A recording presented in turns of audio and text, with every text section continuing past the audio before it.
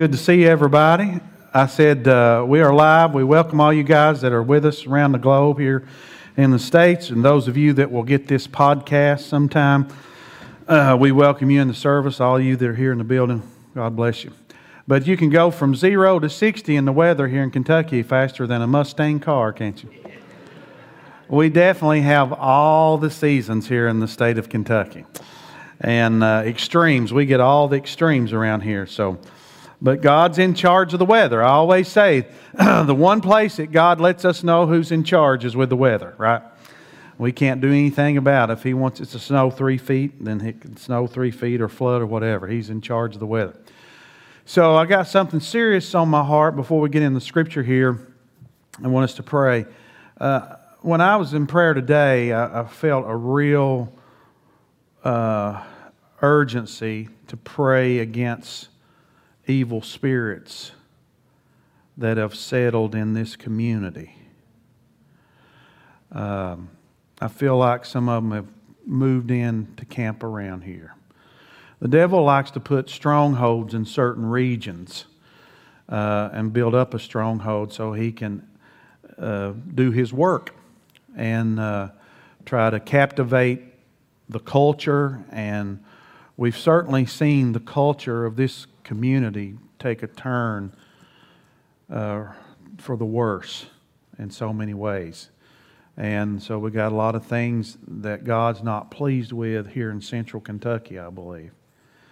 If you some of you may remember this several years ago, we were faced with a drought, and we had a group of you all who joined me in prayer, and we prayed, and God gave us rain here. He's been good to this area, and I think it would be we would bring hardship on ourselves if we submit to the ways of the world and to the ways of Satan. So I want us to pray. I want us to take a moment here and pray that God would be glorified in our communities, in these cities here in central Kentucky, and that He would be the one that would be preeminent in our thinking, in our lives, and how we live, and that we'll stand for the truth no matter what.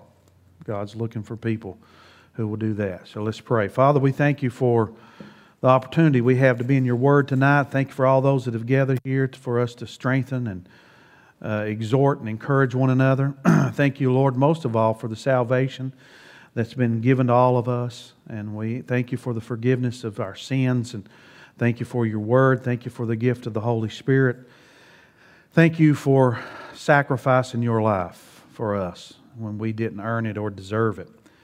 But Lord, we sense the warfare that's going on in this world, and we sense it in our country, and we sense it here locally in this region of our state, the warfare that's taking place. And so we pray, God, that You'll give us strength, and that as we pray in the spirit realm, we'll pray against those things that would be detrimental to our children and to our families, the things that the enemy is trying to put into our schools and into our governments and into the places, Lord, that have so much influence in the lives of people. Lord, we rebuke Satan by the blood of Jesus Christ, and we take authority over him and his lies and his blindness and all of his deception by the power of the Holy Spirit. And we ask, Lord, that You would move into these communities, Lord, here in Kentucky, Lord, in this region. We pray, Lord, just like we read about in Daniel, how that there's strongholds. The prince of Persia was standing guard over Babylon and over that region. And we just pray, God, against that. And we pray that You will equip us, Lord, to overcome all the things the enemy would try to set up. And those things would crumble to the ground in the face of Your people. In Jesus' name, amen. Let's go back to Romans chapter 2. And let's back up to verse 8. We went through verse 8, but let's back up to verse 8. And let's look at some things. I'll probably be using my board some tonight so you can see a few things here. In Romans 2 and 8, he says, but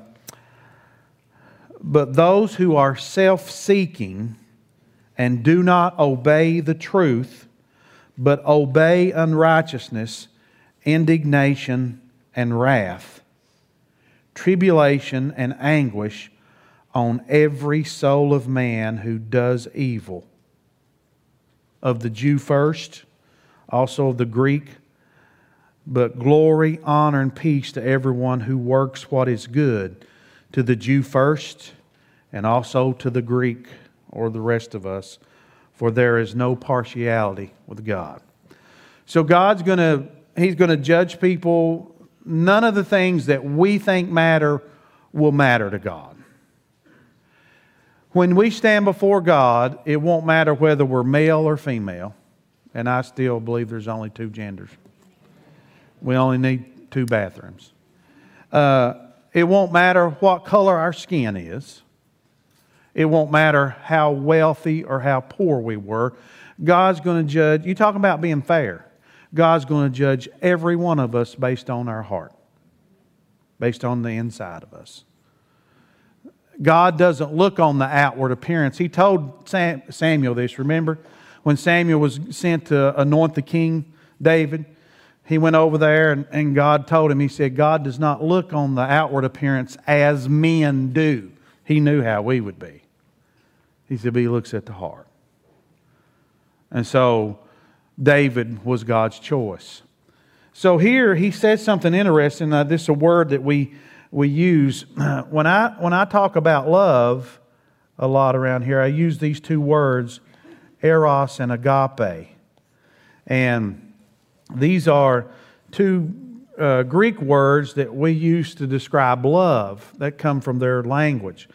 And we use this arrow with a hook to describe eros, and we use agape as a straight arrow. And these are 2 words that we translate love in English. And eros is a self-seeking love. All right? And this love, agape, is God's kind of love, and it's love with no motive. We'll just say it that way. That's why we use that straight arrow to illustrate it. So this love, I put stick man here, this love has the other person in mind. This love, eros, has self in mind. Right? It comes out looking like agape, but it's got a motive back, right? So I illustrate it this way, eros and agape. Eros in its original form was a snake with its own tail in its mouth. It was consumed with itself. That's self-seeking. That's eros. Eros was not a sexual term in the beginning. It became one over time.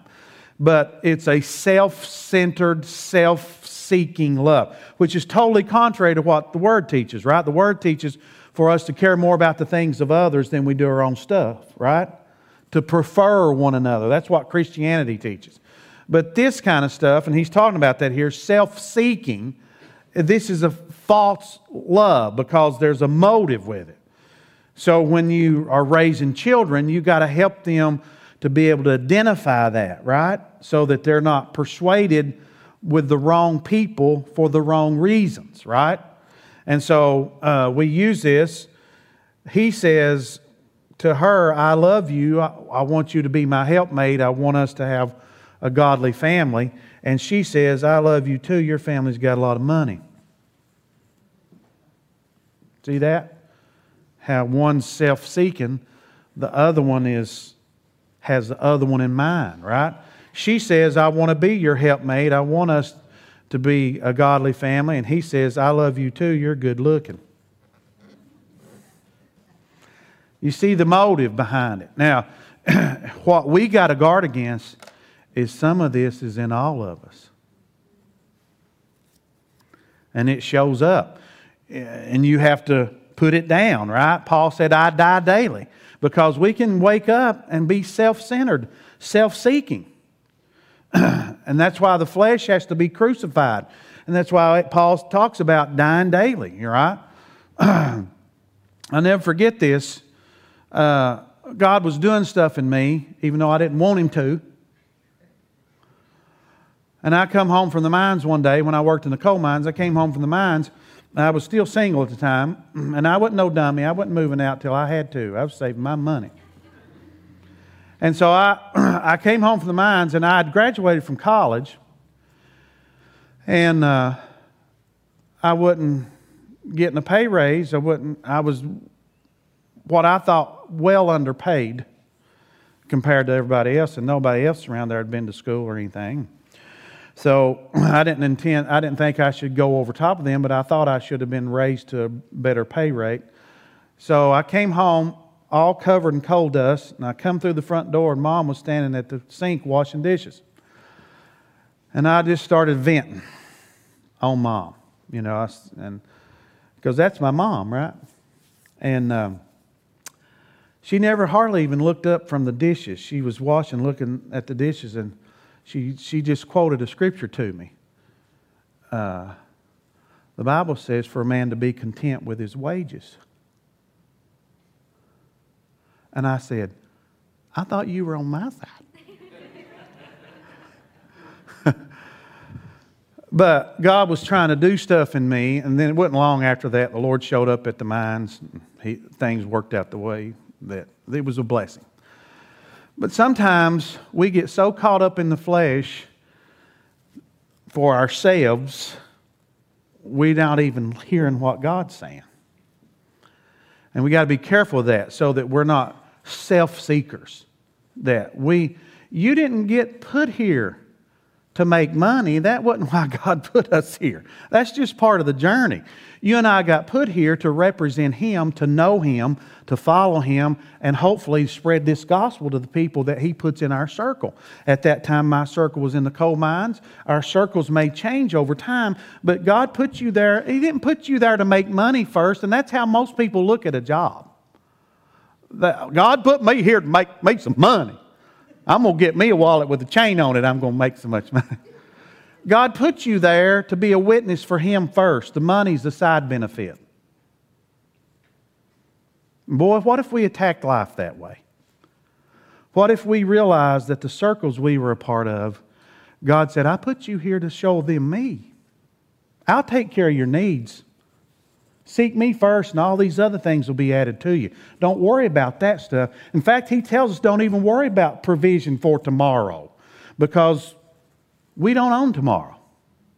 We don't have any promise of tomorrow. But what if we were all settled in the fact that we were put in the circles we're in to glorify God? Then he goes on to say, he says God's going to judge or He's going to reward, right? He's not a respecter of persons. He even breaks it down between Jews and Greeks or Jews and Gentiles, because the Jews were God's original choice, not because He loved them more, but because that was the line that He was going to bring redemption to the whole world through. And in fact, I have to remind people this, Abraham was not a Jew. He was a Gentile. He was a Chaldean. God called him out of Chaldea, separated him, gave his family the seal of circumcision, gave them the ways of God. That's what made him a separate people who later became known as Jews and Israelites. But he was a Gentile to start with. And so God chose him. And you know why He chose him? He had some failures. But you know why He chose him? And He called him His friend. That's the only guy in the Bible that the Bible calls the friend of God. He chose Abraham, and He said this about Abraham. He said he'll be faithful to hand off to the next generation what I give him. And that's what God's looking for all of us. To be faithful, to hand this off. And so Abraham, he's no partiality. So God don't love the Jews more than He loves the Gentiles. God had a plan, and He had to call a man, and He called this man out of Chaldea, raised him up, and through his line, who became known later as the Israelites and the Jews, that's where the Messiah was going to come through. God had to set that in motion, because that was the redemption for every single one of us, the whole world. So He says we'll suffer if we don't obey the truth, if we're self-seeking, if we live in eros instead of agape.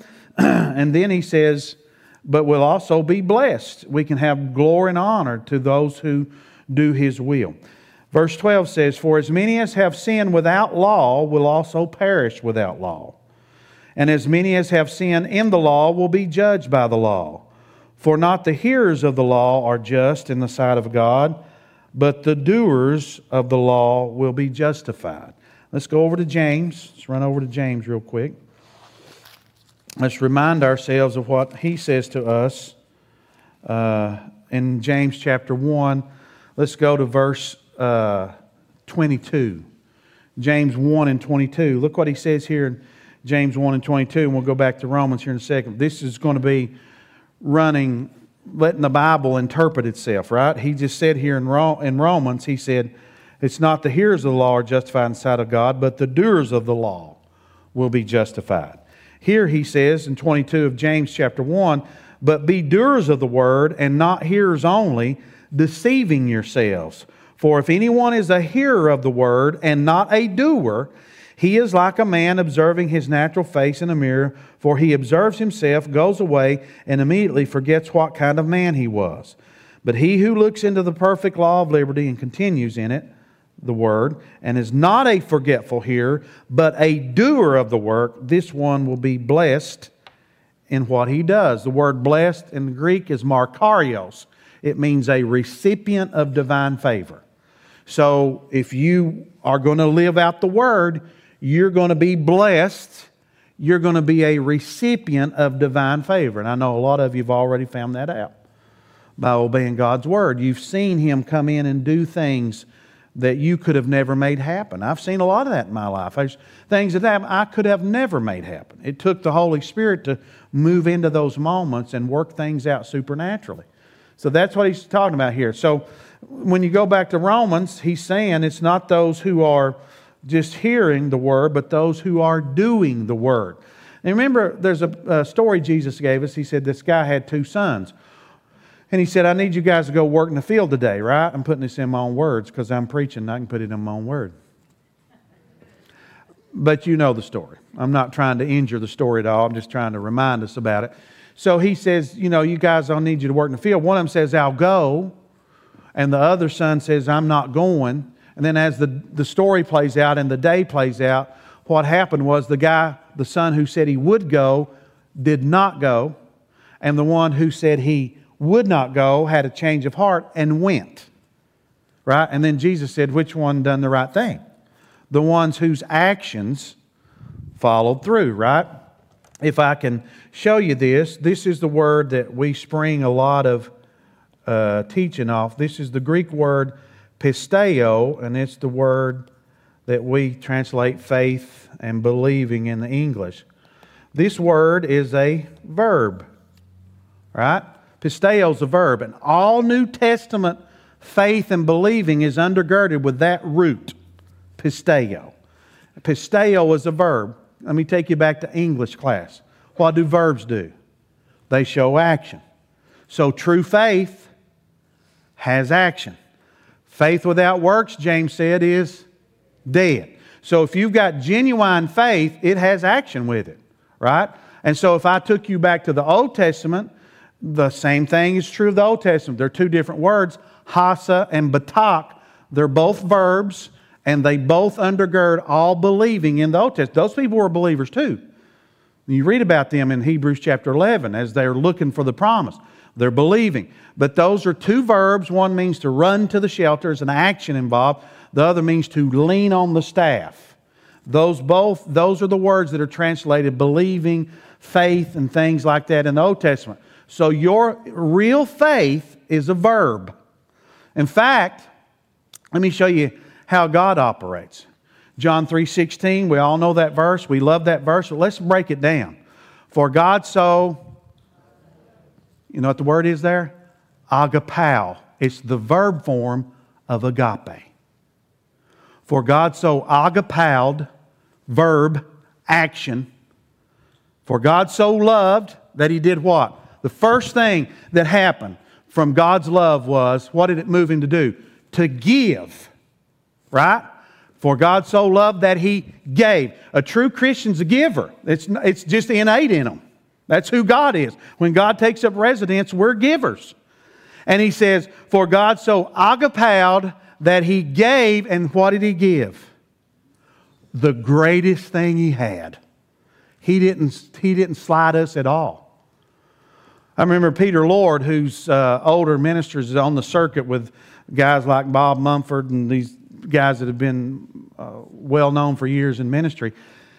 And he said he's leaving, going to the airport in Florida to hold a meeting. And he said on the way to the airport, he said he looked up and the billboard said one of the lotteries was up to like 80 million or something. And he said, I just told God, he said, Lord, if you'd let me win that, he said, just think of all the mission work that I could do with all that. And he said, the Lord spoke to him and said, if I thought money would have redeemed people, he said, I would have sent gold instead of my son. Jesus is what redeems people.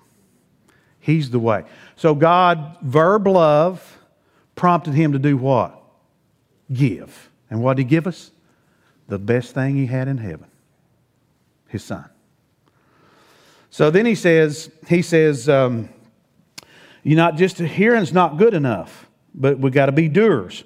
For when Gentiles who do not have the law by nature do the things in the law, these also not having the law to themselves, who show the work of the law written in their hearts, their conscience also bearing witness, and between themselves their thoughts accusing or excusing, in the day when God will judge secrets of men by Jesus Christ according to my gospel. Now I'm going to say something here, and I'm going to stand by it, and you can throw it in the trash on the way out if you like to. But I don't think people are near as dumb as they let on. Paul said even nature teaches you there's a God. I don't think people are going to slide in on God and say, we didn't know. Because in another place in Colossians, Paul said the gospel is getting preached to everybody in the earth. And nature may do that. Angels may do that. Supernatural things may happen to cause that to be done. But did you hear what he said? He said he's going right down to the secrets. They may act like they're dummies to you and me, but God knows what everybody knows. He's the only one that knows how many seeds are in the watermelon. None of us know that, but God knows how many seeds are in the watermelon. And a lot of folks that like to play dumb and act like they're an atheist or whatever they want to call themselves, I believe there's far less of that than what people act like there is. Because God knows what He's... If it's not God's will for anyone to perish, but that all would come unto repentance according to 2 Peter. He says, for God is not slack concerning His promises, as some men count slackness, but is long-suffering toward us, not willing that any would perish, but that all would come unto repentance. If God is serious, if He meant that, and we know He did, He don't say anything He don't mean, what do you think God's doing to reach people? He's going after them. Here's what I tell people when they're concerned about loved ones or somebody they love. And I have concerns too of people that I love that I don't think are ready to stand before the Lord. I have those concerns too. But here's what you can remember. God loves them more than we do. We didn't hang on a tree for them. Jesus did. And if you think about, if you've got the same, and we, to some degree, as limited as we are, if there's a house on fire with my children and grandchildren in it, how many of them do you think I'm going to go in after? Every single one of them. I'll die trying to get them out. That's who God is. We don't give God enough credit. We act like God's just letting the world go to hell. That ain't what's happening. He's after men and women. He loves them more than we do. He's the one that hung on the tree. What do you think God's doing? He's after people. So Paul said they're going to be without excuse when they stand before the Lord. And he says in Colossians, and then Titus said the same thing. He said the grace of God that brings salvation has appeared to all men. So I got news for you. God's called you to do your part, but He ain't called none of us to save the world. He done that with His Son. And don't think that if we don't get something done, God ain't getting it done. He's going to get it done. You remember what I preached on week before last out of the book of Esther? Mordecai said to Esther, here's your time. You can go in and stand up for God's people and be blessed. But if you're not willing to do it, you'll suffer and God will raise somebody else up to do it. God's job, His work gets done. What we get is offered to participate in it. If we don't participate in it, the rocks can start singing outside. But God's going to get His praise, and His word's not going to return void, and He loves everybody in the earth more than any of us will ever love them, and He's reaching them with the message of salvation. However He does it, He's doing it. And so people are going to be without excuse because He's going to reveal, He says, there'll be their thoughts accusing or excusing them in that day. I like how this reads. He says, verse 15, who show the work of the law written in their hearts, their conscience also bearing witness, and between themselves their thoughts accusing or else excusing them in the day when God will judge the secrets of men by Jesus Christ according to my gospel. Now, I'm not here, and I used this analogy a few weeks ago, I'm not here to confirm or annul whether Jeffrey Dahmer got saved or not. But when I watched his interview where he said he's a believer before he wound up dying in prison, and some of you may not know who that is. Does anybody know who the Fonz is? How old am I? My office is out here in the bathroom, by the way. Some of you will know what I'm talking about. The Fonz, right? His office was, never mind. But by the speech by the words that Jeffrey Dahmer used, whether he got born again or not, that's between him and God. But all of his language told me that he got confronted with Jesus. Even Jeffrey Dahmer did not get to leave the earth before somebody confronted him with who Jesus was. He talked better than some theologians, actually, with some of the stuff he was saying. It sounded like he got redeemed, but the main point I want to make about that situation is he was talking about Jesus and how he knew he was going to have to stand before Him and be accountable to Him. He got confronted with Jesus before he left this earth. That's how good God is. That's how good God is. Hitler knew about the Lord before he turned and did all his stupidity. That's what I'm saying. This playing possum with God, it ain't going to work. Ain't nobody going to be playing possum with God, because God's going to say, you know what? I sent that missionary to you. That was me. I woke you up in that hotel room and told you to read John 3:16. That was my Holy Spirit that done that. I had you turn on the TV when you were out of town and that preacher was talking directly to you right out of that television. God's faithful. We can't claim the same level of faithfulness God has, but He's faithful. Though I think it's Philippians that says that He remains faithful even when we're not. And that's basically what Mordecai was telling Esther. He said, here's your chance to get in on the blessing and be used of God. But if you refuse, you'll suffer. But God will still get His job done. He'll be faithful whether you're faithful or not. And how many times have we seen that? When you stifle the Holy Spirit, when you refuse to cooperate with God, when you refuse to open your mouth, then you may suffer for not doing His will, but God will get His will done. He'll get His will done. And then he says, in the day when God will judge the secrets of men by Jesus Christ according to my gospel. So everything that's buried will be brought to light. Indeed, you are called a Jew and rest on the law. Now this is a Jew whom God is using to pin this down. All right? The Holy Spirit's working through Paul, born of the tribe of Benjamin, circumcised the 8th day, Pharisee. He was in the hierarchy of the Jewish culture. Way up in it, sat at the feet of Gamaliel, and he's the man. He was one of the guys, right? Then he had an encounter with the Lord, right? Was born again, and now he's being used by God to speak this to us. But he's a Jew, so he understands their plight, their dilemma, and he says, "You make your boast in God and know His will and approve the things that are excellent, being instructed out of the law, and are confident that you yourself are a guide to the blind, a light to those who are in darkness, an instructor of the foolish, a teacher of babes, having a form of knowledge and truth in the law. You therefore who teach another," and here's his challenge to them, right? "You who teach another, do you not teach yourself?" Right? A lot of times you'll hear me say from this pulpit, I'm preaching to myself, letting y'all listen. He says, "You who preach that a man should not steal, do you steal? You who say, do not commit adultery, do you commit adultery?" So he's challenging these guys that are throwing these demands on people. And this could be parental too, right? They say, you can't just tell a child what to do and not model it in front of them. Right? We got to live what we say. And he says, "You who abhor idols, do you rob temples? You who make your boast in the law, do you dishonor God through breaking the law?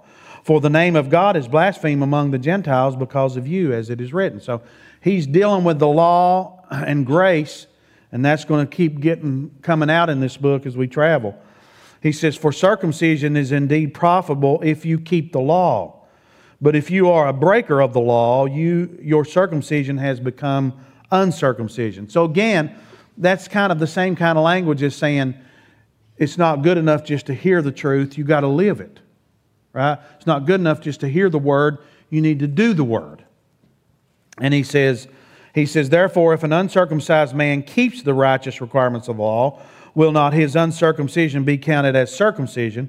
And will not the physically uncircumcised, if he fulfills the law, judge you who even with your written code and circumcision are a transgressor of the law?"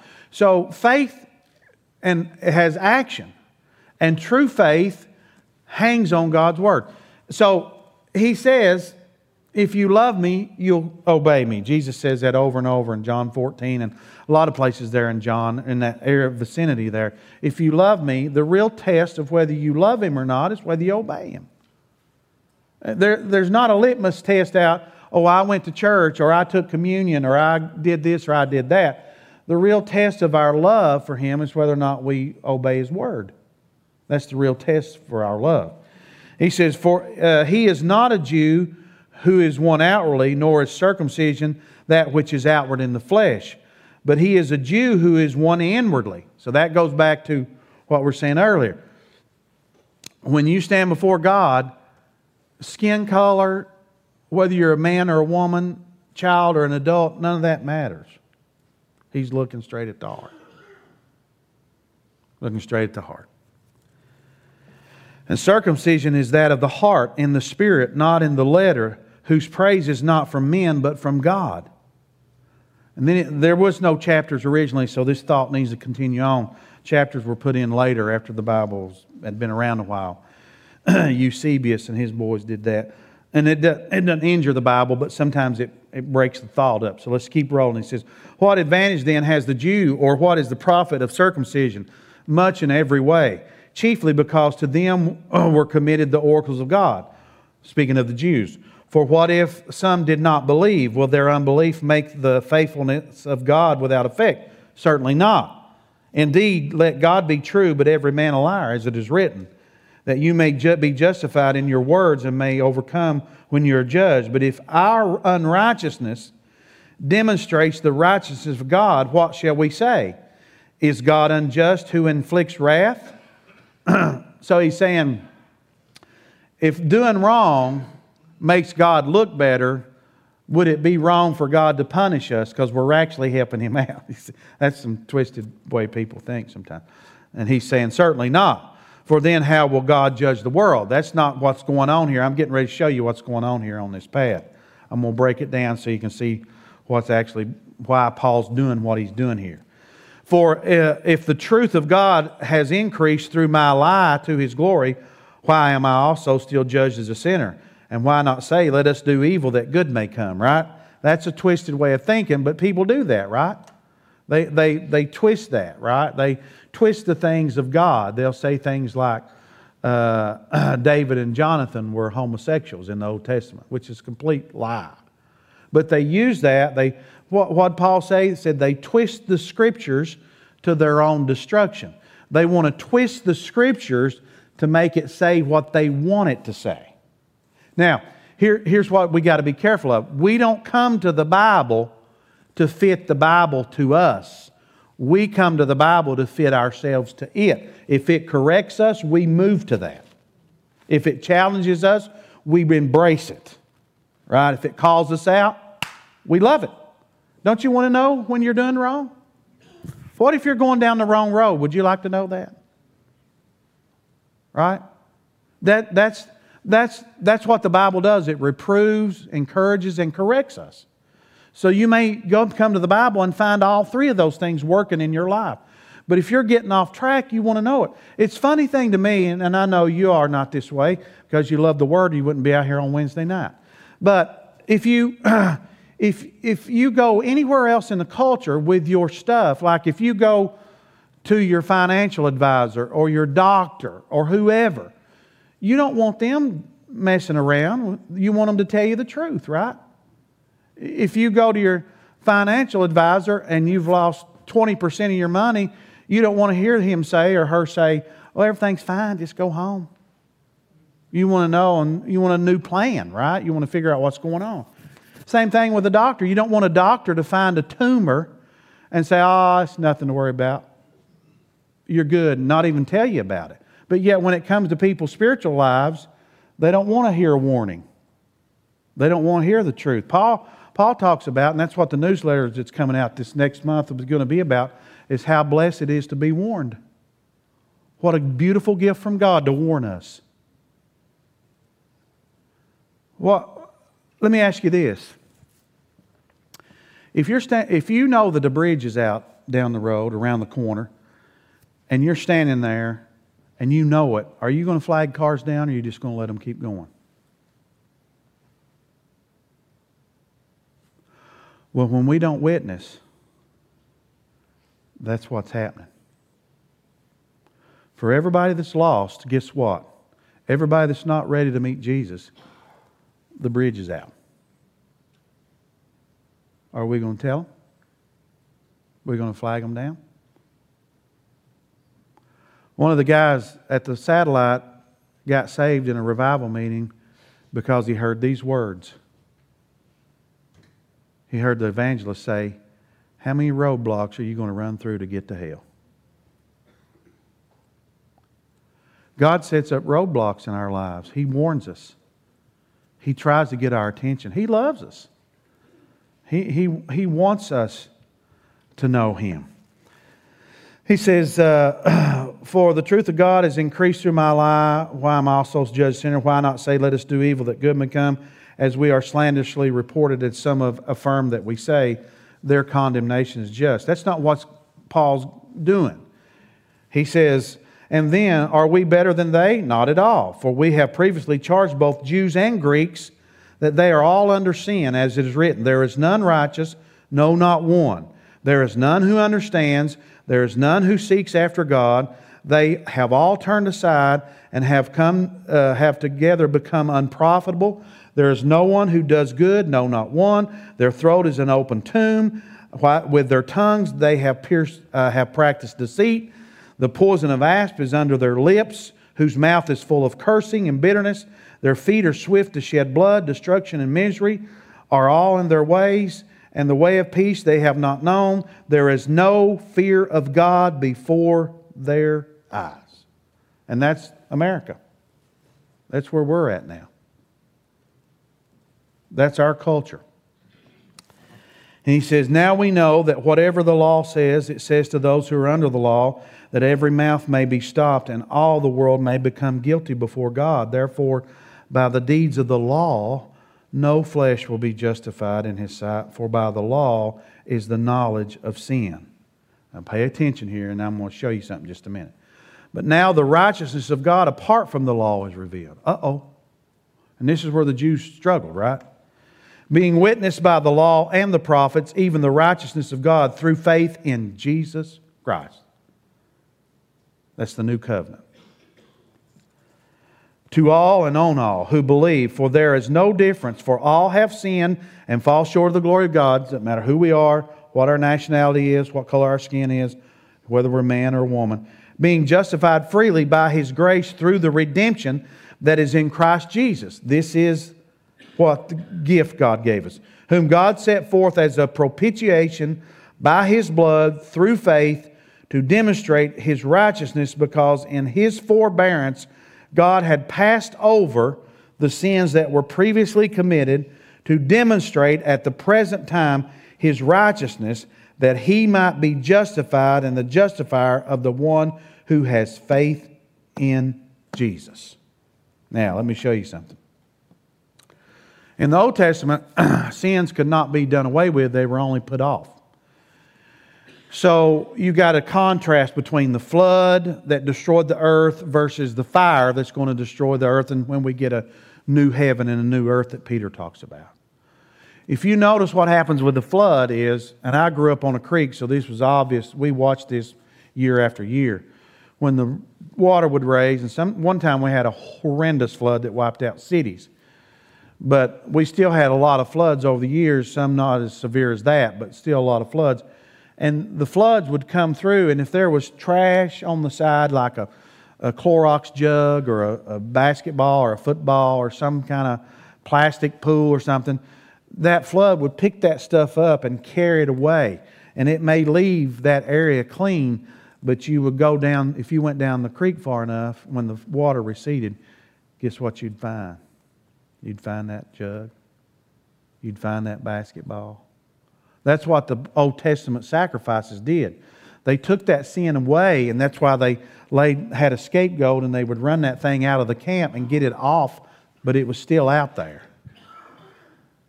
But when the new covenant came, and it's like a consuming fire. If you take that milk jug or that Clorox jug or that basketball or plastic and you put it in the fire, it will consume it. It's gone. That's the new covenant. Your sins are gone. Isn't that good news? We ought to give God a little praise for that. Amen. They're not down the creek. They're gone. Now here's what happened. Here's what Paul's trying to describe. Before the law came, God called this man Abram, and He changed his name to Abraham. Right? We're in Kentucky, so we call him Abraham. But his name is Abraham. They speak with gutturals. There's life, breath. That's why when God changed his name, He breathed life into him. Abraham. Why did He breathe? Because he believed God. So it's always been faith, pisteo, that God's been after. But we're stubborn. Right? So God's between faith of Abraham and the cross, which is pisteo, came the law. The law sandwiched in between there. Why? Because the law done two main things. It proved our inability to please God in our own strength and our need for a Savior. Job called Him Redeemer. Another place He's called our kinsman Redeemer in the book of Ruth. Job said, "Oh, that I had a daysman, a mediator." He was waiting. We got him. His name's Jesus. But it's always been faith that God's been after, even before the law. The law came just to prove our need. And if you'll go on the YouTube channel, there's a 20-minute clip on the X-ray that explains exactly what the law's doing. But it's always been faith that God's been after.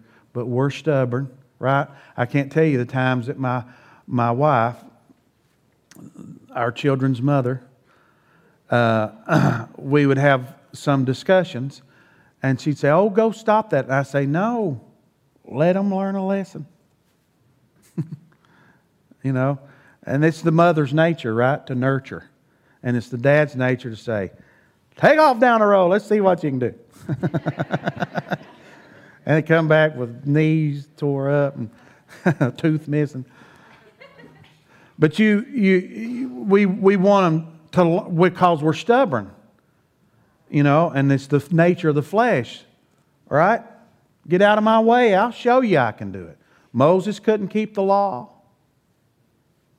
None of them could. Only Jesus could keep the law. And now I'm in Him. clothed with Him.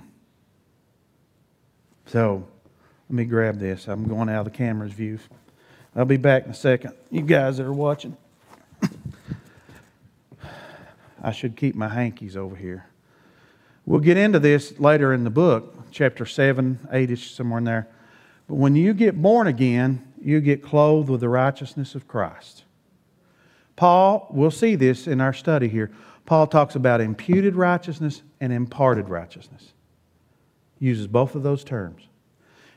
I get righteousness imputed to me only because I believe. I've been a sinner. My performance is as filthy rags.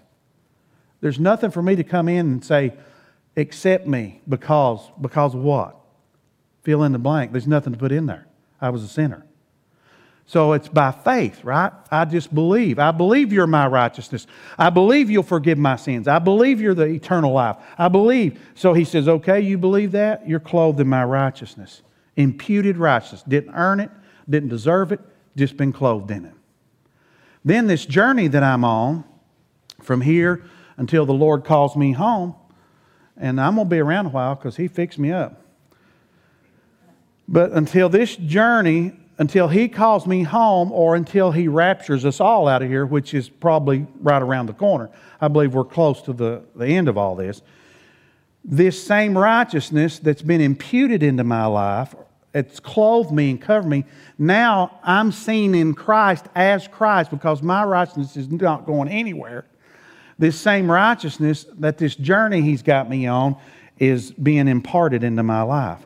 So not only am I being clothed in His righteousness, that righteousness is flooding into my life, making me like Him.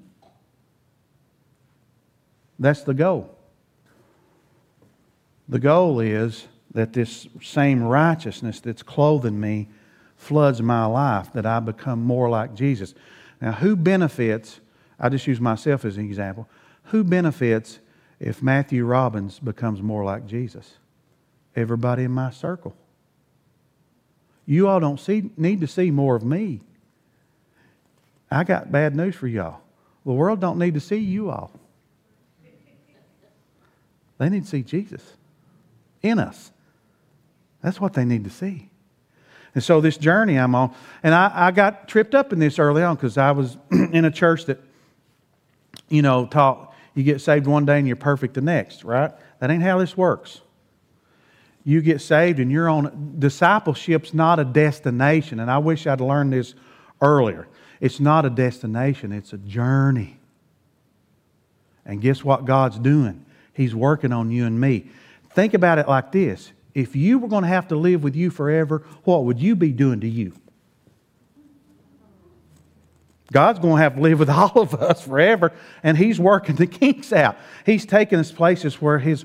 And so, of all the beautiful things the Holy Spirit does, by wooing us to Christ, by the gifts in Romans 12, and the manifestations in Corinthians 12, all the beautiful things the Holy Spirit does, the number one job of the Holy Spirit after glorifying Jesus, that's His first job, is to conquer you and me.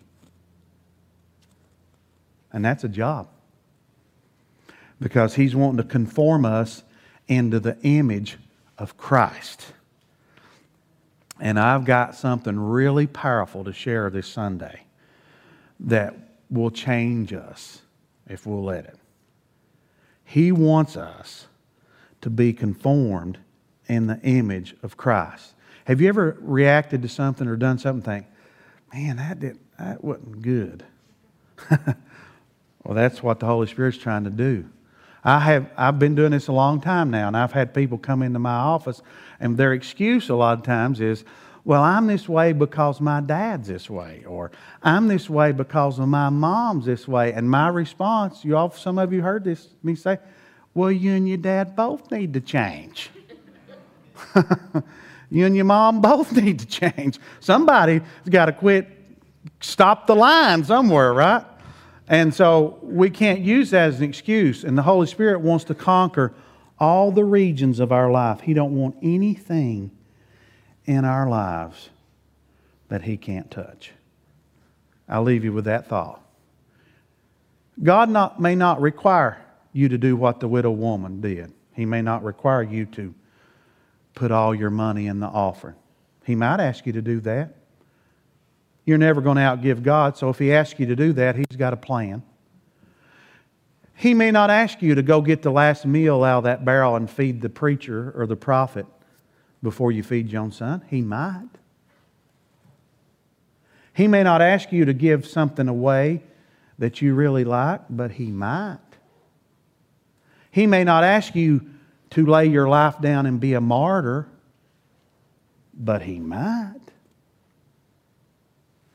But here's one thing we all need to reconcile. God may not ask any extreme thing out of all of us. He might. But there shouldn't be anything in our lives that God can't touch. Money, stuff, life, whatever. That's where we need to live. We need to live where everything we have, God has access to it. We don't withhold anything from Him. Because He'll do a lot better with it than we will. Amen. Let's bow our heads. Father, we thank You for this time we've had together.